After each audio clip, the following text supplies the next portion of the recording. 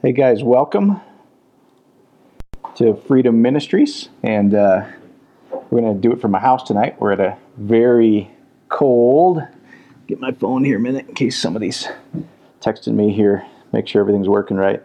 Very cold, snowy Colorado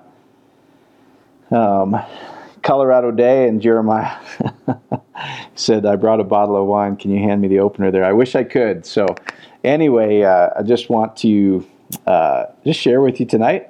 Barb will probably be on here in a little bit as well.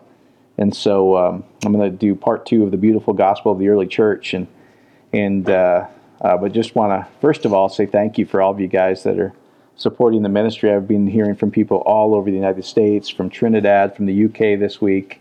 And I told Jeff Forrest to post all these for us. I said, I don't know what you're doing, but we're getting responses magnified from all over the world, and it's making a difference. And so all you guys that support the ministry, we appreciate that. And you can certainly give online if you want to tonight as well. So anyway, let's get into this and the beautiful gospel of the early church, part 2. And one thing that you realize, guys, is what Barb and I were talking about is she's looking at me. She's flickering her eyes at me, distracting me.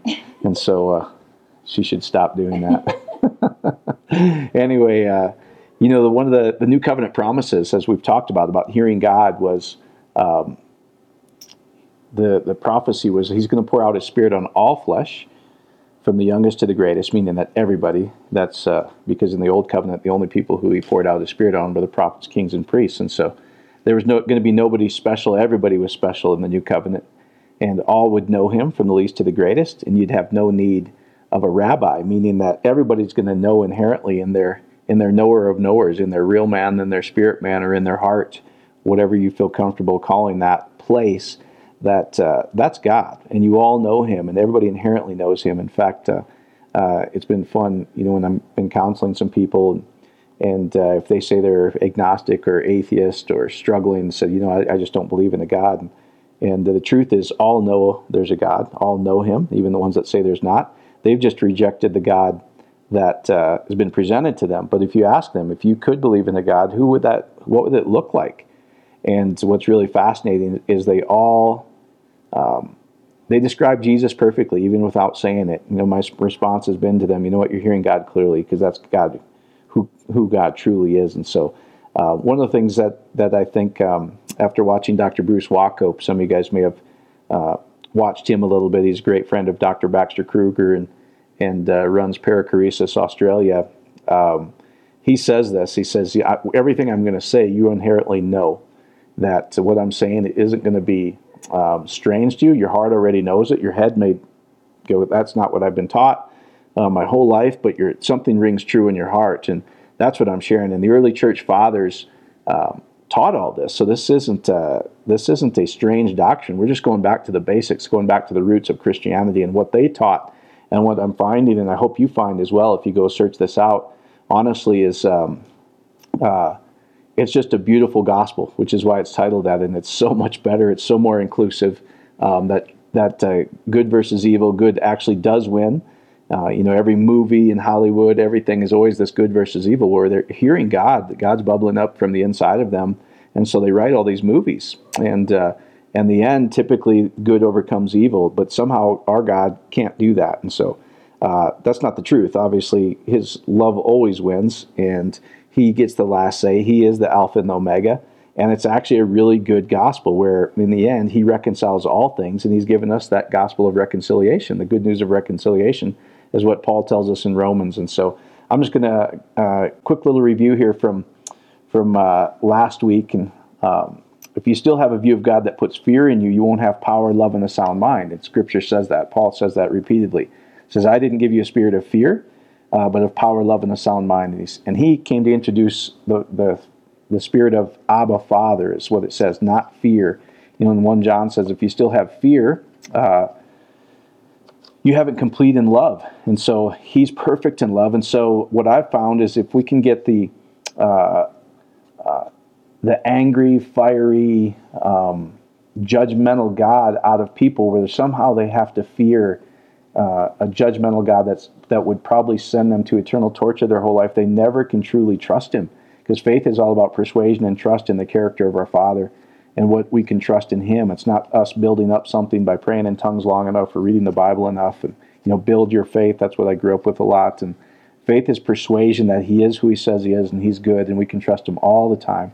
That all things work together for our good. Even when we can't figure it out, it has to work out for good because He orchestrates it. It's interesting. He gives us free will, but in His wisdom, He orchestrates His free will to become our will, which is really fascinating. So He's a good God, and He's a good Father. And so also had a lot of questions this week as well about Old Testament scriptures, about death. And man, it seems like God's killing a lot of people and destroyed people with the flood of Noah, etc.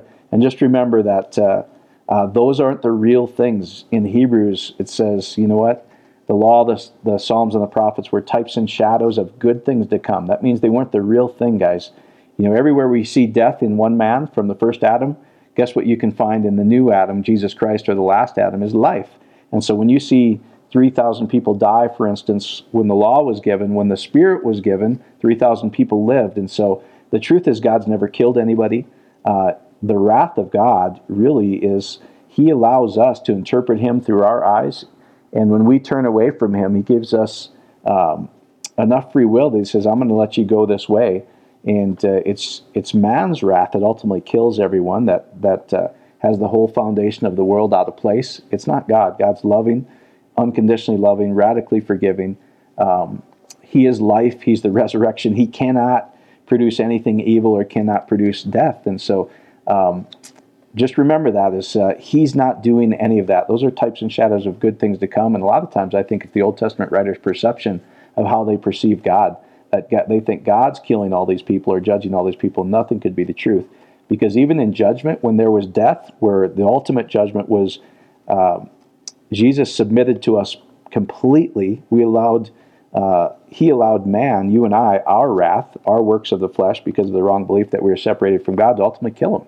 And yet His response was, forgive them, Father, for they don't know what they do. And so, when everyone meets the judgment seat of Christ, ultimately, who do you think they're going to meet? They're going to meet that same Jesus that even when the woman caught in the act of adultery, when she met Him, she was cowering. There was a crisis moment is what it says, and that's that word often translated judgment is the Greek word crisis. There was a crisis because she was going to meet this God who she thought was going to judge her and was fearful, yet she found mercy and grace in Jesus Christ. And that's what the judgment seat is. It's not a law court where we sometimes see that. The courts of heaven, I heard Barb was just telling me, I go, that's just nonsense. It's from this Roman influence that we think it's a court system. And if it is, the court system was rigged because it says the Father judges no one. He's given all judgment to the Son. And then the Son, Jesus Christ, says, I don't judge anybody. I came to give them life and life more abundantly. So the judgment seat of Christ is you're going to meet a person. You're going to meet Jesus Christ. And it says we can come boldly to Him and we're going to find mercy and grace in time of need. And so we have to realize that anytime Scripture doesn't look right, where it doesn't look like the unconditional love of God, where it looks like this doesn't sound like a loving Father. How can a loving Father torture somebody forever? That's not the true interpretation. The true interpretation of all Scripture is Christ. And every Scripture has to bow to Christ. And so that's a good intro, I think, where you realize you're coming from. And just to let you guys know, I'm not doing this to stir things up. I don't want to argue. I hate it, as Barb knows. It's like, apologetics and things. I go, it's crazy to me because it's all about the heart. So somebody you might have the greatest argument in the world, but if it doesn't ring true in their heart, if their heart doesn't change, nothing changed. And so you may have won an argument, you'd be lost a friend. The only reason I'm covering a lot of this is because I've seen the powerful effects when people truly get fear out of their lives. What starts to happen? They start to finally feel free. They start to finally experience that rivers of living water that flow out of the heart that was promised when we receive the Spirit of Father. And so when people truly get this, when you get rid of the fearful, judgmental, I might spend my eternity to hell, even though Scripture says I see dimly as through a veil, but when I die, then I'm going to see Him face to face. God would never judge anybody eternally when we can't even see Him clearly, is what Scripture says. It says none of us can. None of us know the Father except Jesus. And so He came to introduce us into that life and relationship. And so just know that I don't have any worries about any one of you. You're going to go meet Jesus Christ, and you're going to receive life and life more abundantly. and those who you start to receive it on this side of death, of this first Adam, this physical body, you can start to experience the kingdom here, which is righteousness, peace, and joy. You can start experiencing all these life things when your heart's right, when you truly believe that He's good and He's for you and He'll never be against you. And every promise is yes and amen in Jesus Christ. And He's your marriage partner, which is pretty amazing. And so, anyway, let's get into this a little bit here. So, a little review again. The early church did not teach separation from God. The idea of separation came from Greek philosophy. And so, really, as we're looking at, you can go check a lot of this out. St. Augustine was a student of Plato and Aristotle. And the Greeks taught that, and really every mythology, everybody but Jesus Christ, is God scary. He's over on a mountain or separated from us and too holy or too pure for Him to look at us. And we're over here, created matter that's evil, dirty, and bad.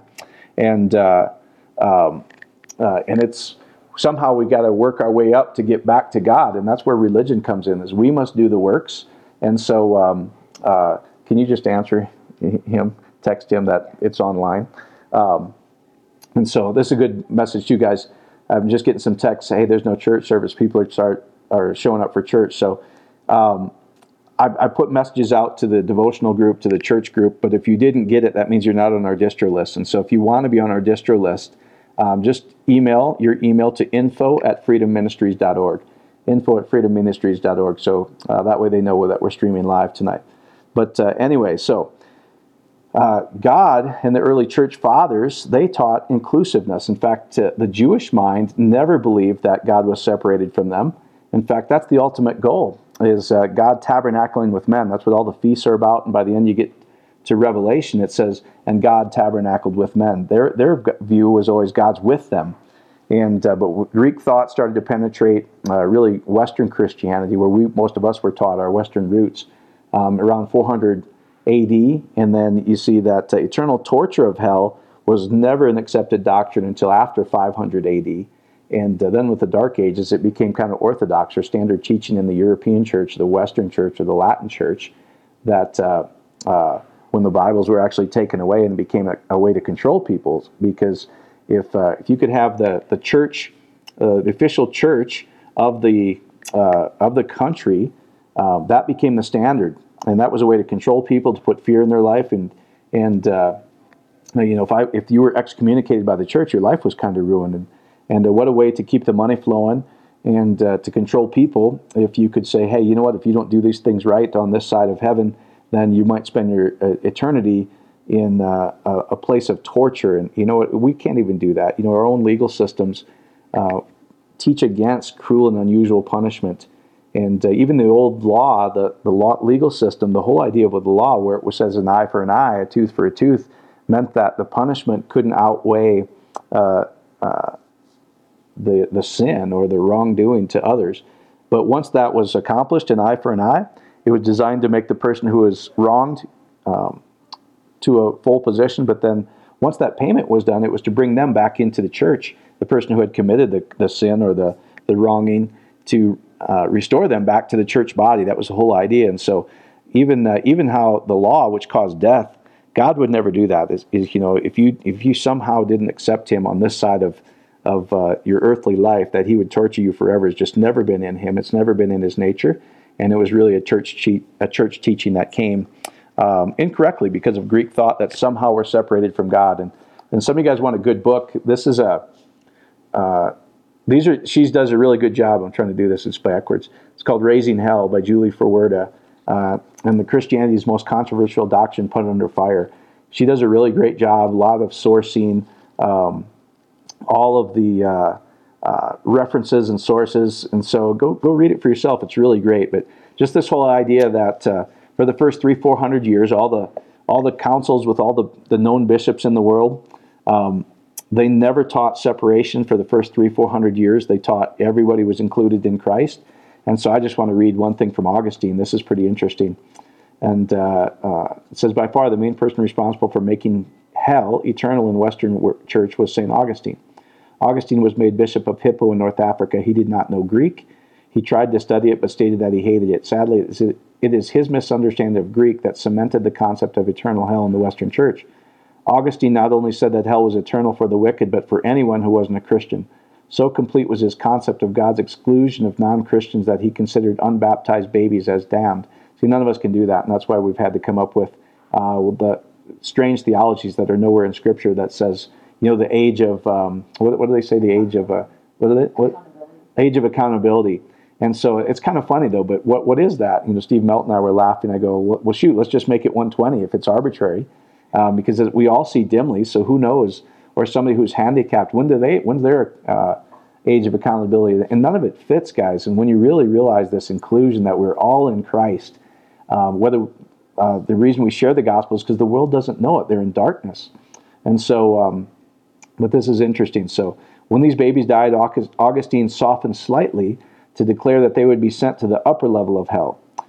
Augustine was also the inventor of the concept of hell light, known as purgatory, which he developed to accommodate the universal verses in the Bible. And so, anyway, that's just, if you want great sourcing, and that's kind of great from there. And so, let's see. Yeah, so hell, as we know it, was never that. It was always, for the first 300-400 years, guys, it was always restorative. It was always purifying, with the end goal that love would never fail and ultimately win over everyone and burn up the chaff, the fleshy parts of us, so that all we'd be left with was perfect love in Jesus Christ. And we see that in the woman caught in the act of adultery, where all the old had to go, signifying all the old covenant had to go, and all that was left was the woman caught in the act of adultery and Jesus Christ with no accusers. And then he says, go and sin no more, which we talked about is it doesn't mean never have bad behavior for the rest of your life, because all of us are included. So that wouldn't be a very good covenant. That truly meant don't have a distorted view who I am. Don't ever think I'm going to judge you. I'm there for you. I love you unconditionally. I radically forgive you. And I never change my favor, my blessing, based on your behavior, the good, bad tree. My blessing's based on the tree of life, Jesus Christ, and you were included in that covenant, which is just beautiful. And so if you want to see the end, the eschatology, which means study of last things, the Nicene Creed is a perfect example. Here's what they believed. The living and the dead were going to be judged. And that word judge, again, means to set straight things right between two parties. And so guess what? Even when people have fear, etc., who are they going to meet? They're going to meet Jesus Christ, which is a powerful, powerful concept when you get this. And so let's talk about this. As the early church fathers taught that God dwells in and through all creation at all times. And that once you really grasp this, guys, now all the scriptures start to fit together. You don't have to invent strange doctrines. You don't have to, why does this not work? And one thing you need to realize, guys, the Bible is very metaphorical. It's stories. It's oftentimes the pictures, the stories, the imagery is exactly that. It's imagery. It's not, when ultimately death and hell are thrown into the lake of purification, that lake of fire. We look at all this and always think, oh, that's got to be literal. Well, it's not literal. It's if you go read Revelation, John himself tells us this is a book of signs, and it's the unveiling of Jesus Christ. Well, guess what? Jesus Christ says the last enemy that's going to be destroyed is what? Death. The two things that we're warned about in the very beginning of Scripture is you eat from this tree, it's going to produce death. You eat from the tree of life, it's going to produce life. And so the last enemy that's going to be destroyed is death. Jesus wins, and unconditional love wins at the end. And so God dwells in and through all creation at all times. So let's just read some of these. John 14:20, and Jesus is telling them, when I send my Spirit to you, then you're going to get all this that I'm telling you. Right now you can't understand it because you're still in darkness. And so it says, at that day you will know that I am in my Father, and you in me, and I in you. That's inclusiveness, guys. First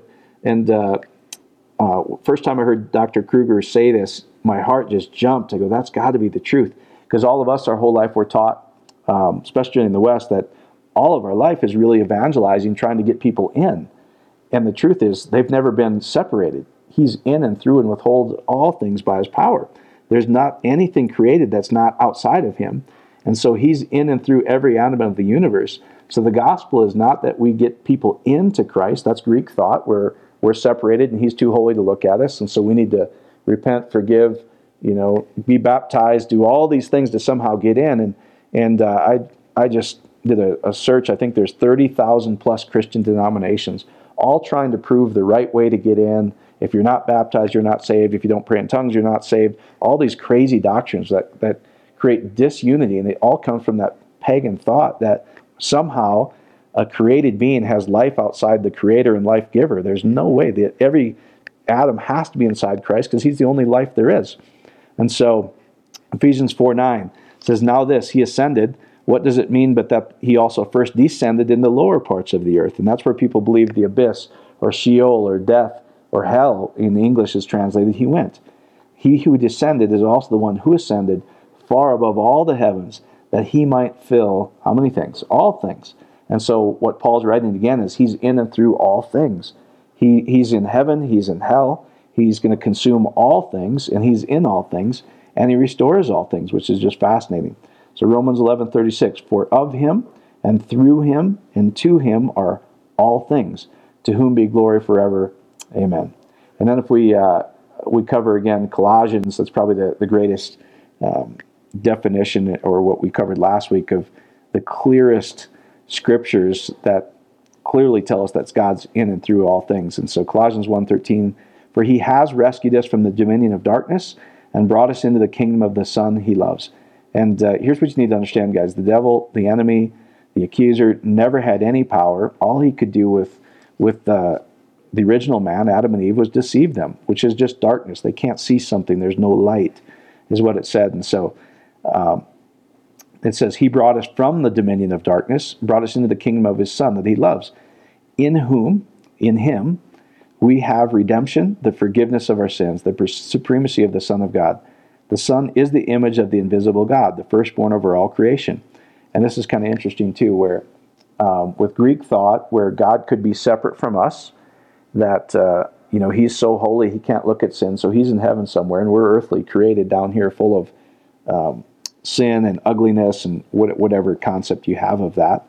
That's where we get the idea of penal substitution too, which I was taught, and I think the majority of the large pastors even today teach that somehow Jesus was separate from the Father, and when he was on the cross, because they don't understand when Jesus says, my God, why have you forsaken me?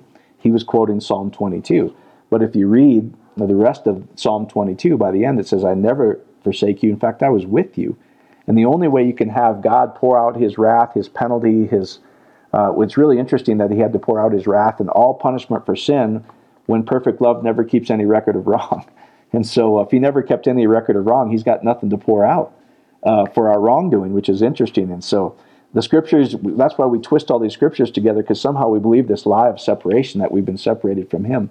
And so that was taught, that Jesus was separate somehow of the Father, from the Father, and so God poured out his wrath and penalty and judgment on this separate thing. Yet Scripture clearly tells us, when you get this idea of inclusion, that he's through and in and everything, and the Father, Son, and the Holy Spirit are one, yet unique characters. It says God was in Christ reconciling the cosmos, or the world, creation, to itself, is what it says. And so you know who was hanging on that cross? The Father, Son, and the Holy Spirit. When you keep reading Psalm 22, it says, I heard your cry when you were on the cross. I never left you. In fact, even when you went down to Sheol, he was with you. And then if you read Psalm 23, it's, yea, though I walk through the valley of the shadow of death. And then Psalm 24 is the ascension verse, where it says, you know what? Who can ascend the mountain of the Lord? He who has clean hands. It was Christ. And if he's in and through all things, if he's in and through every atom of the universe, think about this. So the Creator and life itself dies, and it says he goes down to Sheol, or hell. He preaches to the dead in hell. He comes out with the keys to hell, is what it says, and death. And it says he led captivity captive like a train. He went down into Sheol, where the dead were, and he brought them out, because he was the firstborn, the first fruits, and he was victorious over death and hell. And it's a beautiful, beautiful gospel where, you know what, our death now is entrance into life, which is awesome. And so you don't ever have to fear death even, guys. It's a fascinating thing, because all it is your entrance into perfect life, where there's no more tears, there's no death, there's nothing left but perfect love. And so God was in Christ reconciling the entire creation to himself, is what Scripture says. And when you understand that, when we're in him at his death, that's what Paul gets so excited about in the New Covenant. He said, I'm just so excited about one thing, that we concluded that when one died, Jesus Christ, all died. Well, how was that? Because we were all in him, and all creation was in him. And then on the third day, he rose again. He was the firstborn. and the firstborn has enough inheritance for the entire family. Well, guess when we were born again, guys? When he died, we died. When he rose and was born of the Spirit, guess when the entire creation was born again? When Jesus rose. He rose then as when we were created. And then that's what he's telling Nicodemus. He said, Nicodemus, you must be born again. And he says, how can I do that? Can I jump back into my mother's womb? And he's like, no, you don't understand this. With man, this is impossible. But I've got a plan that you won't understand. You'll realize when I pour out my Spirit that all were in me. And when I rose and rebirthed humanity. And I'm the firstborn. So when you die, when this physical body dies, he's the first, he's the prototype, he's the last Adam. Guess what? We're going to get our glorified body just like him. And not, we won't suffer hell. And he won't allow our soul to be there is really what it says. And so, verse 16, for in him all things were created, things in heaven, on earth, visible, invisible, thrones, powers, rulers, authorities, all things have been created through him and for him. This is the inclusion that he's talking about. He is before all things, and in him all things are held together. And he is the head of the body, the church, it's you and I, the beginning and the firstborn from among the dead, so that in everything he might have supremacy. So think about that, guys. The concept that somehow we could accept Christ into our heart, and that made us born again. Well, he's holding our heart together. So he's holding our heart together, yet somehow we can get the Creator to come into created. It just doesn't work. So he's holding our heart together. When you finally see the truth that you've been completely, radically forgiven, and he's for you, all he's going to do is bless you, and every promise is yes and amen in this last Adam. Now you can start to experience life because fear is completely gone. All torment is gone. And so I think you're starting to get this when you follow these church fathers. That's why they were so excited about this radically good news for the entire world. And so, do we evangelize? Yes, we evangelize more than ever. In fact, it becomes more powerful when you get forgiveness of sins completely out and go, you know what, you're going to meet Christ, because that's who you're going to meet at the judgment seat. And so if we continue in these verses, verse 19, it says, for God was pleased to have all his fullness dwell in him. And different scriptures say that Jesus, the Father, Son, and the Holy Spirit were in one. He's saying it again here, that when you saw Jesus, you saw the entire Trinity. If you want to know what God is like, it's exactly like Jesus. The Father and Jesus aren't separate. We got that idea because of separation and Greek thought. They're one. And Jesus was the perfect Scripture, and all Scripture has to bow to him. So God was pleased to have all his fullness dwell in him, and through him to reconcile to himself all things, whether things on earth or things in heaven, by making peace through his blood shed on the cross. Once you were alienated from God and were enemies in your minds. They ate from the tree of the knowledge of good and evil and had a conscience. We've never been separated from God. That was the original lie that the enemy got mankind to receive. And you know what? The church, unfortunately, has perpetuated that lie for about 2,000 years now. The first 400 years, they never taught that we were separate from God. It was we were showing light that this has all been true from the foundation of the world. In fact, the Eastern Church, they've never taught separation from God. They've never taught eternal hell. Hell, like I said, was always purification. It was always restorative. It was always reconciling. So finally, the world could see that God was a good God and for them. So it says, once you were alienated from God and were enemies in your minds, not in reality, because of your evil behavior.